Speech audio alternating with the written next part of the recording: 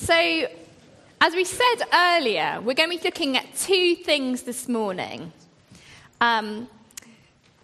Evidence and experience. So I'm going to be doing evidence. We're going to be thinking this morning, did Jesus rise from the dead? Is it plausible to believe that this actually happened? But before we get serious, I'm going to give you my best Easter joke. Yeah, I know. So sorry. What do you get if you pour boiling water down a rabbit hole? Oh, God's bunny. You're too good. Why was the Easter bunny so upset? He's having a bad hair day. A girl's parents accused her of being a liar. She looked them in the face and she said, Tooth Fairy, Santa, Easter Bunny. And when we look at Jesus, his existence can often be thought of a little bit like that. People think, well, he couldn't possibly have existed. His life, his resurrection can be very much thought of in those terms, a myth or something to be joked about. Last year, there was a survey conducted in the UK. It was called Talking Jesus. And it was a really big survey conducted by the Church of England, Evangelical Alliance and Hope. And they wanted to establish perceptions of Jesus and Christians and evangelism in the UK. What they found, some might say, was astounding and some might say sad. They found that 1 in 4 18 to 34-year-olds thought that Jesus was a mythical or a fictional character. Now, there is near universal consensus among scholars that Jesus existed. But what of his other claims? What of his claim to be God in human form?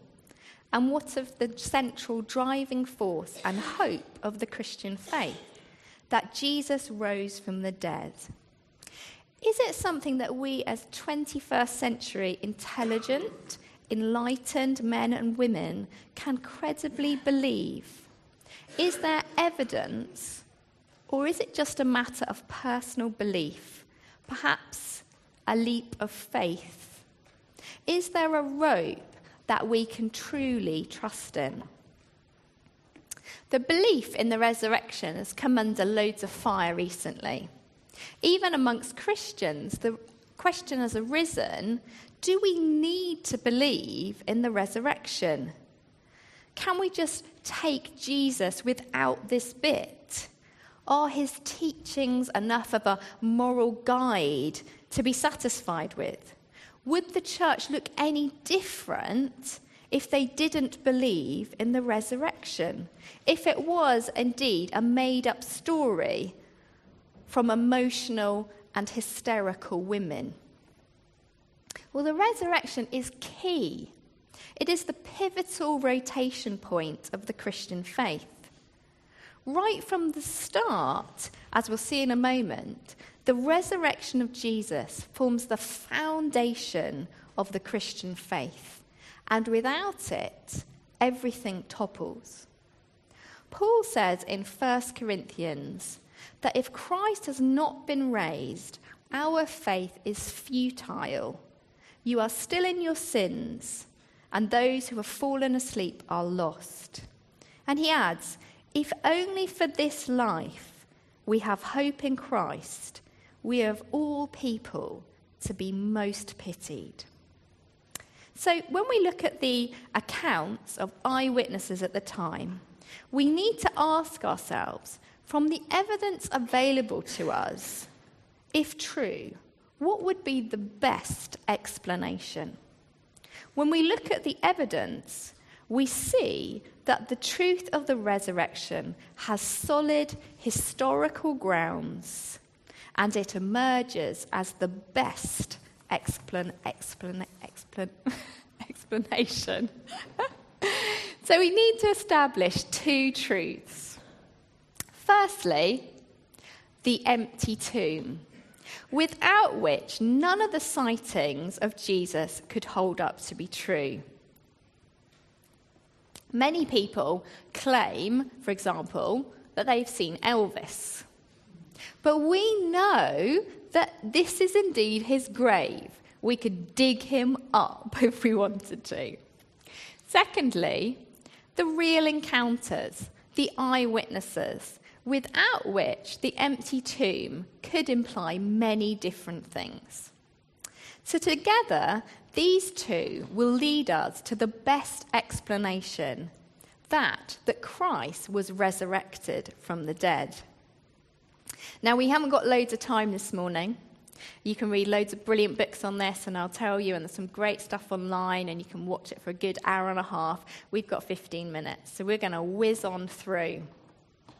So let's look at the objections to these two pivotal points that we need to establish this morning. Firstly, the empty tomb. So some might say the tomb wasn't empty and the disciples were confused, or they made it up. They were liars.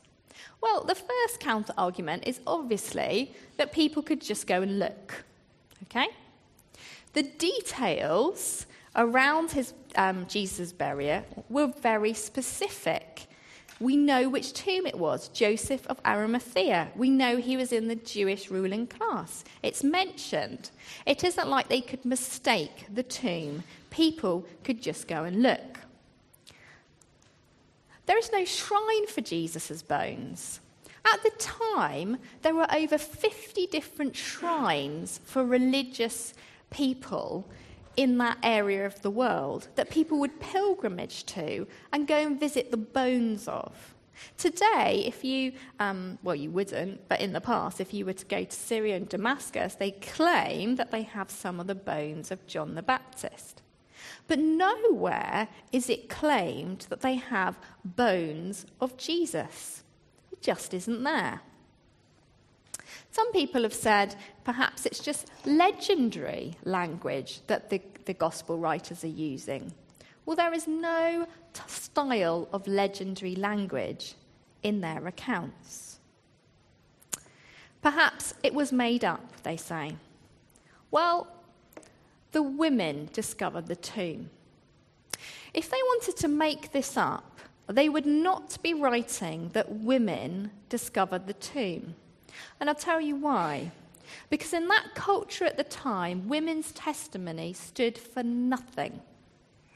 So if you wanted to make up a lie, you would not be using women as your primary evidence givers. And, of course, finally, positive evidence from hostile sources. In historical terms, when they look at it, they see that those who would have been very opposed to there being an empty tomb never denied that the tomb was empty. They merely looked for reasons why it was empty. So no one had a motive to spread a lie about the empty tomb. The soldiers would have lost their life. The disciples, they had no belief that Jesus was going to rise from the dead. They had run away, and that was not in their minds. And the religious leaders had much to lose by saying the tomb was empty. Here's a quote from the theologian Delane. He wrote, "It is extremely difficult to object to the empty tomb on historical grounds. Those who deny it do so on the basis of theological and philosophical assumptions." So we can know historically that there was A, Jesus, B, he died, and in terms of the resurrection, there was an empty tomb. So what about our second bit of evidence, the real encounters? We have recorded eyewitness statements from Matthew, Mark, Luke, and John, and further historical documents point to over 500 people seeing Jesus. And a common objection here comes in, but what about the differences? These accounts don't always agree. They don't fit neatly together. For example, how many women went to the tomb, or how many angels were seen? Where did Jesus appear to his disciple? And these surface discrepancies that we see, in fact, point to something quite different. They point to a real account. They are not tidied up or all made to agree in formality, but in fact, they are vivid and original accounts from these people. Just in the same way, we might, after the service, very sadly, walk out and witness an accident. Now, one person might say to us, the car was green. But someone else amongst us say, well, I think the car was blue. And then later, someone might say, well, the driver got immediately out of the car. And someone else might say, actually, I think someone helped the driver out of the car. But despite the discrepancies in our accounts that we give to the police, one thing the police can conclude without any doubt is that an accident did happen. So let's consider some of the objections to the sightings. They were lying, hallucinating. Jesus wasn't dead. They were mistaken, or it was a spiritual experience. Firstly, lying. It is unlikely that so many people would lie about this event. Firstly, no one expected the Messiah to rise from the dead. It was only afterwards that people began to work out scriptures that point to this. There had been many messianic movements before this and after. They usually ended in the death of the leader, and then the followers found a new Messiah. Here, though, Peter is terrified. So terrified of death, he denies that he knows Jesus. The disciples are so convinced, though, after seeing Jesus, that they are now willing to die for that claim. These first followers of Jesus showed something utterly remarkable. They did a complete 180-degree turn and were willing to be fed to animals, sawn in two, or set on fire for the unshakable belief that they had seen Jesus alive. Secondly, if you're going to create a lie, like we said earlier, the last thing you would do would be to use women. They would not have been believed. In fact, in the Gospel as they go, they are often not believed. In later writings, if you look at Paul's writing to the Corinthian church, sadly you see that the women are not recorded. What about hallucinating? Maybe there was mass hallucination.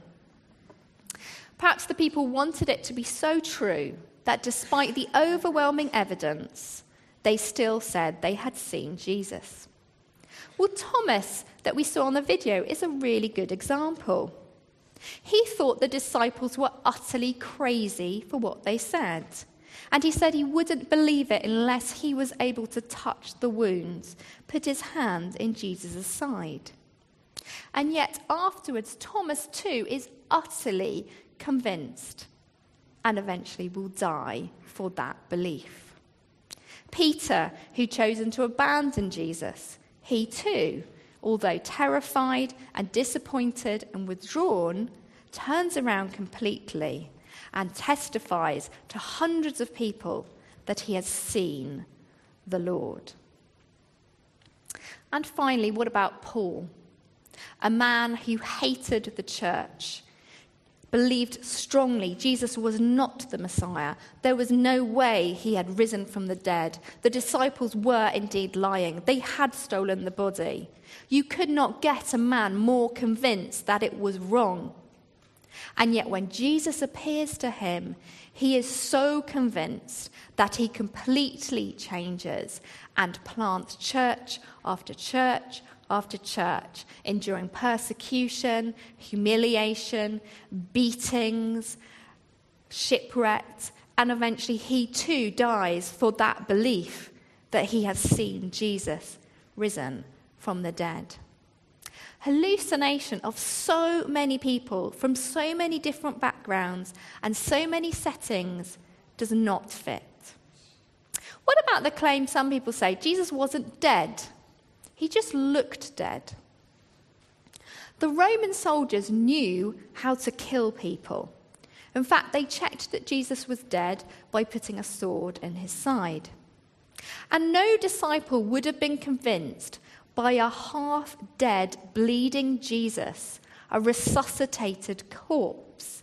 In fact, what they describe is not that at all. They describe a radically transformed body, fully alive in front of them. What about the fact they might have been mistaken? They merely thought they saw Jesus, but perhaps it was one of his brothers. Well, this doesn't fit either. If the women had mistakenly saw someone else and thought it was Jesus, surely this would have been sorted out really quickly as well. And no one was expecting Jesus to rise from the dead. The women went to the tomb with spices to put on the body. They were not anticipating, maybe we'll see him. They were convinced he was dead, and they were going to anoint the body. Their first response is someone has taken the body. But they are completely convinced when they see him. And finally, what about this idea of a spiritual experience? The disciples merely felt Jesus' presence. Yet these early Christians, they could have experienced this. In fact, this would have been much more culturally appropriate to see a spiritual form, a ghostly-like form before them. And also, a bodily future existence was not anticipated or desired by Jewish or non-Jewish thinking. But this is not what the accounts say. They say he ate fish with them, that he was physical, they could hug him, touch his wounds. And right from the start, we see that the Christians have a new belief, one never comprehended before, where people say that they borrowed their ideas from culture. This is completely new. This is different. A resurrected body that uses up the old body and creates something new. This is a concept not borrowed, entirely new. So we are left, with the evidence. An empty tomb and hundreds of witnesses. When we look at the historical evidence, the only reasonable conclusion is to conclude that Jesus has risen from the dead.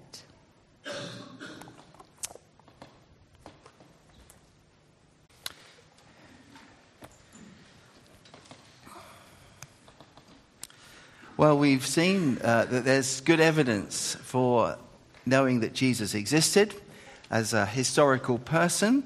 And however unusual and unlikely it might be, we've seen as well that there's very good reason to believe that he rose again from the dead, that it is actually the best explanation of the facts that we have.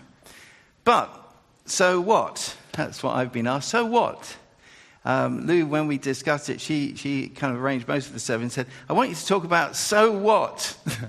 And I remember it took me back to being in the junior school when I think it was one of my friends, I can't quite remember the exact person, I remember the experience, could have been my sister actually, who, went through a stage where if you said something, they'd say, maybe you had that experience, so what? And it kind of a bit deflating really. And I was there for a moment, but I realized what was being said here. So what then? Lots of historical events have happened. Actually, when you think about it, everything that's ever happened is a historical event, isn't it? By definition. It's not difficult to get hold of that. Why should this event affect us in any particular way? We could just eat the eggs. Or we could kind of see it, I suppose, eating the eggs, enjoying the eggs, thinking about what it's talking about as a historical event even. Perhaps like the Easter uprising that everyone in Ireland are talking about at the moment. It's kind of something that happened, but well, you know. Well, I want us to go back to the Bible passage. It's in John 20. No need to turn to it. But you remember from the film that we saw of the passage, particularly that part at the end when Jesus comes and appears with the disciples, comes among them, and says to them, peace. Remember that? He says peace to them, and then he shows them his hands and side. And it says that they're overjoyed to see the Lord. And then he passes something on to them. He says something and he does something. And certainly Jesus being alive made a huge difference to their experience, didn't it? But it would, wouldn't it? He's alive. Their friend, their teacher, he's back. God had done an amazing miracle. But that wasn't the first resurrection they would have seen. Because Lazarus was brought back from the dead. Jesus on one occasion touched there was a dead body in front of him belonging to a widow's son. And the widow was there and he took compassion. He touched the dead body of the man or the young man. He rose from the dead. So it wasn't even the first resurrection they'd seen as disciples. And so as Jesus arrives, they obviously think, whoa, this is a great miracle. And he says, peace be to you. The normal greeting, shalom in Hebrew, salam alaikum in Arabic. It's it's a kind of universal greeting in those two languages. It just means peace. But it's not just that they've got their friend back, is it? Because he shows them his hands and side. And the text tells us that they know that it's the Lord. The Lord. Now this is different, isn't it? Because this wasn't just anyone who'd come back from the dead. This person who'd just come back from the dead had said and done such a lot of things. Very unusual things. It wasn't just that it was their friend. He'd made promises. He'd made claims. He'd taught them stuff about God, particularly about what he, Jesus, could do for people. And if you read John's Gospel, which you can if you like, we've got a few on the table out there. If you've not got one, pick one up and take it home and read it. As you read it all through, he's done amazing things, said incredible things. He said he was like a shepherd for the human race, who would bring people home to God. He said he could give people eternal life from God. He said he would give his life for people, as we were celebrating on Good Friday 2 days ago here. He said he was the way to God. He said he was the truth about God. He said he is the life of God. He said we can come to God through him. He said before it happened that he would be crucified, actually. He said he would be lifted up. Actually, we'll see that in John 3 when we come to it. He was talking to someone. He said, there's a story in the Old Testament about on one occasion, everyone was sick and people were dying in the community. And I won't go into the details, but some of you know the story. A pole was raised up and people looked at the pole and they were healed from their sicknesses and they didn't die. And Jesus said in that conversation, just like that in the desert, I'm going to be lifted up. And he uses the phrase for being crucified. He said, like that pole, people can look at me and they're going to find life. An amazing kind of claim.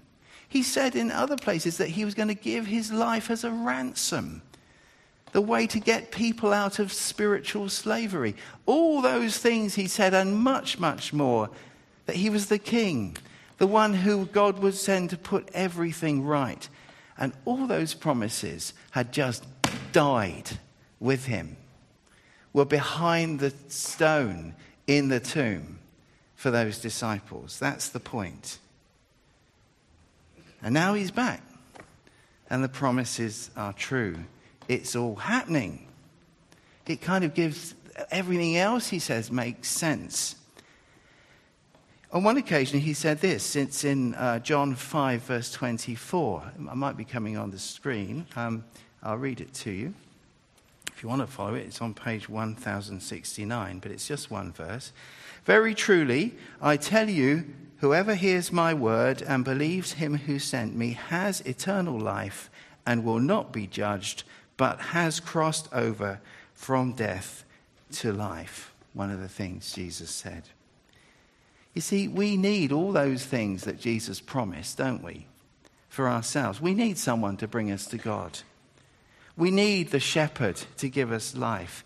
We need that release from slavery, spiritual slavery, and all kinds of other slaveries that we get ourselves into.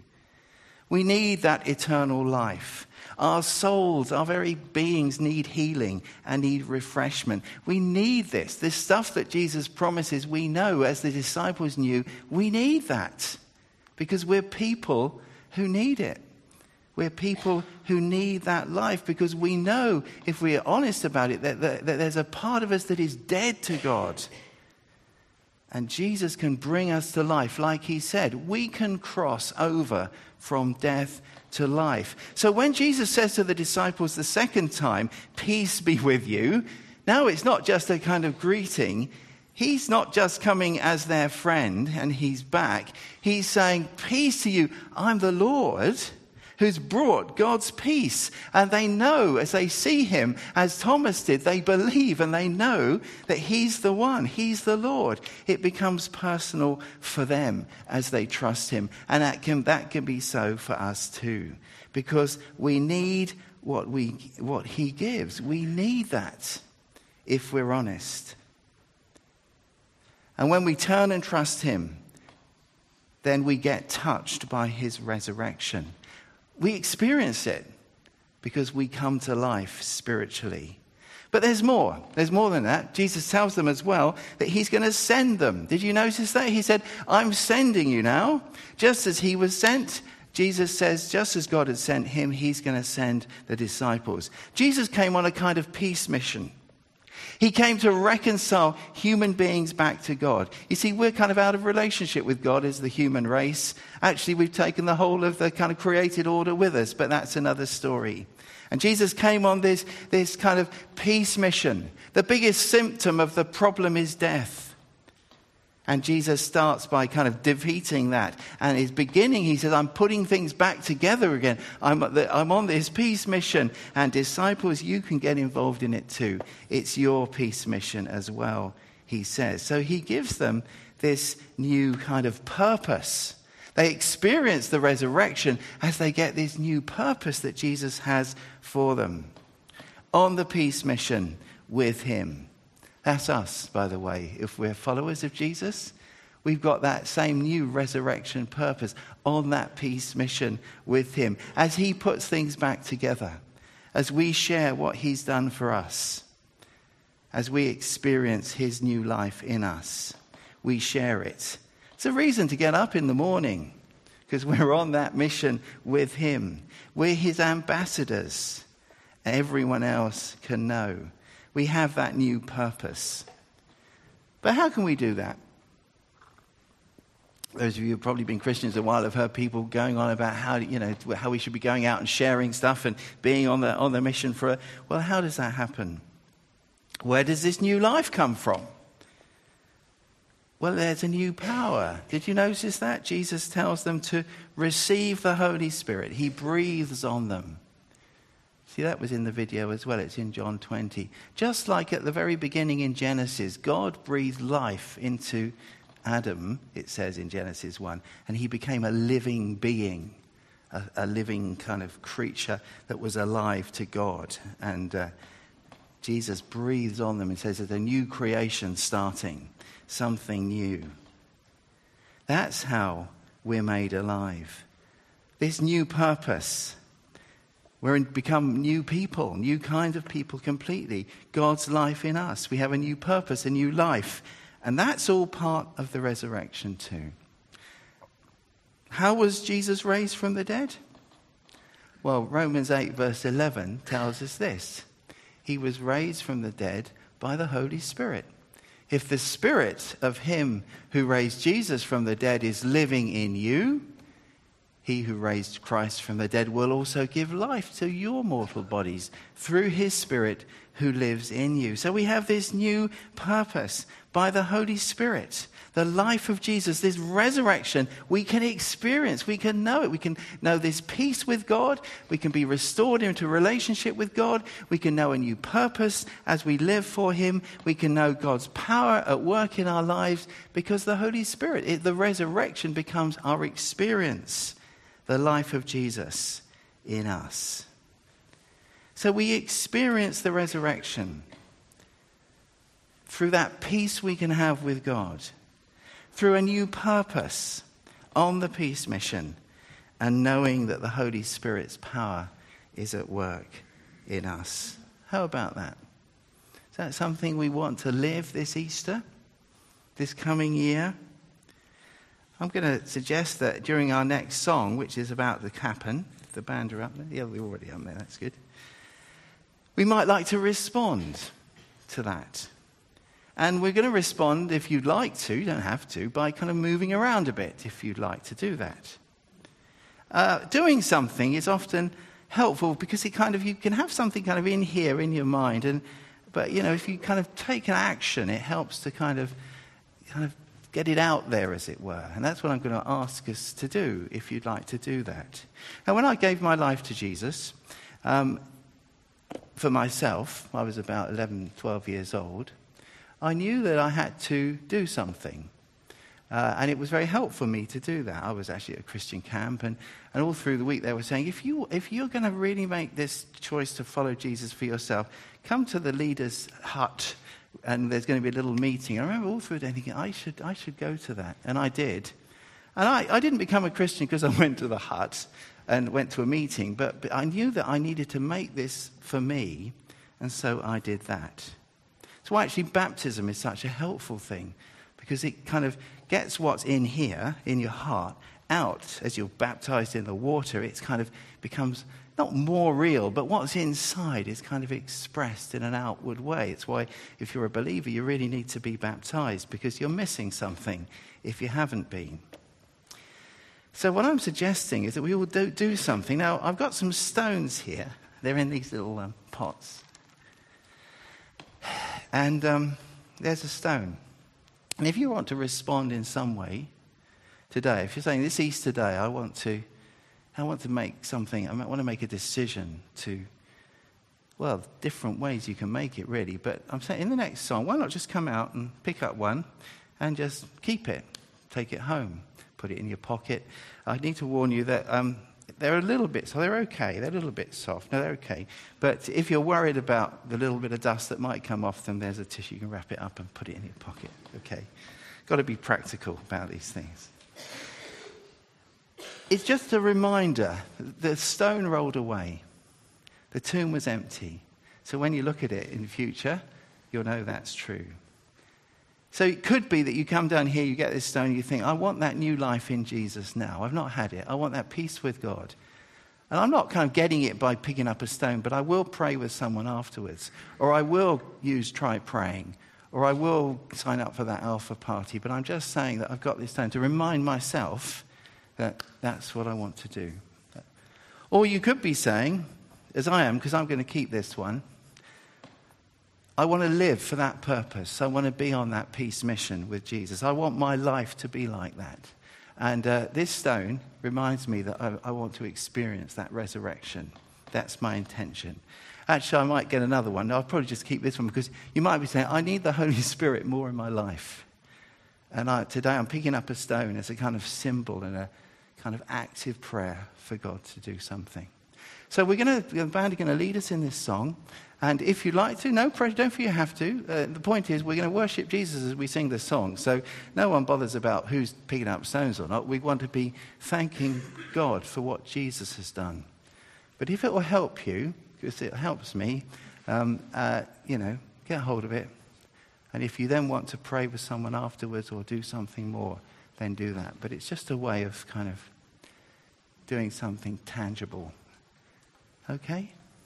Let's pray before we sing. Lord, we thank you that we can experience the resurrection by coming alive to God, by knowing that involvement on the peace mission with Jesus, and by being filled and just living in need and aware that we need you, Holy Spirit, more in our lives. And we pray that whether we stay where we are or whatever we do, we pray, Lord, that we may honor and glorify you in our lives through this year. Thank you that Easter is a new beginning. We pray that it may be for each of us here as we serve and follow you in Jesus' name. Amen.